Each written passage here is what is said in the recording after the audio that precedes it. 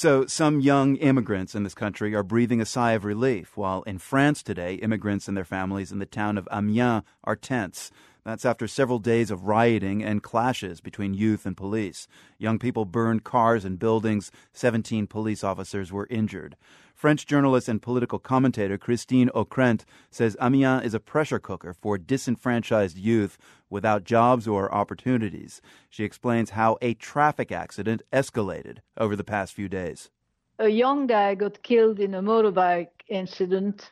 There was a mourning ceremony for him, and then the police, for some reason or another, went into that neighborhood, and some young people started aiming at them, first of all with stones, and then some rifles showed up, and the police were shot at. 2 schools were burned, a few cars also.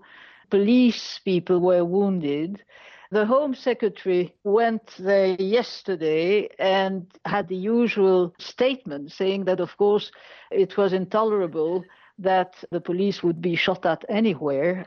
But it's a mix, unfortunately, of racial tension, unemployment, a lot of frictions between various communities, and the great difficulty, which I believe we know in the US as well as in Europe, about what to do with idle youth who get violent. And even in Europe, where guns are prohibited, they get these guns and they use them. Well, complicating matters, too, is that this violence falls in the Muslim holy month of Ramadan. And I heard that the police actually have been kind of camping out in Amiens, waiting for something to happen, which has to raise the tension.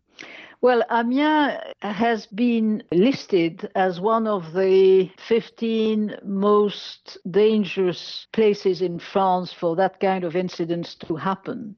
And the government had just announced that there would be police reinforcement in Amiens as well as in 14 other spots in the country, because it has been detected by the local authorities that indeed these ingredients are there for any incident to get from bad to worse, which is exactly what happened. Many people say Nicolas Sarkozy, when he was president, did very little to solve the root problems that led to those infamous 2005 riots.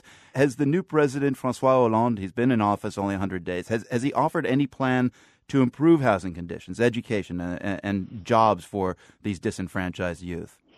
You know, frankly, given the state of our economy and the sort of recession hitting Europe right now, whether you have conservatives in the government or socialists, as is the case with President Hollande, the remedies are not obvious, and no one has a magic wand, and there's no way to create thousands of interesting jobs for these kids overnight.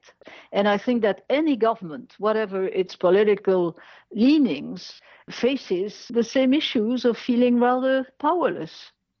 French journalist and political analyst Christine Ockrent, thank you very much. Thank you, Marco.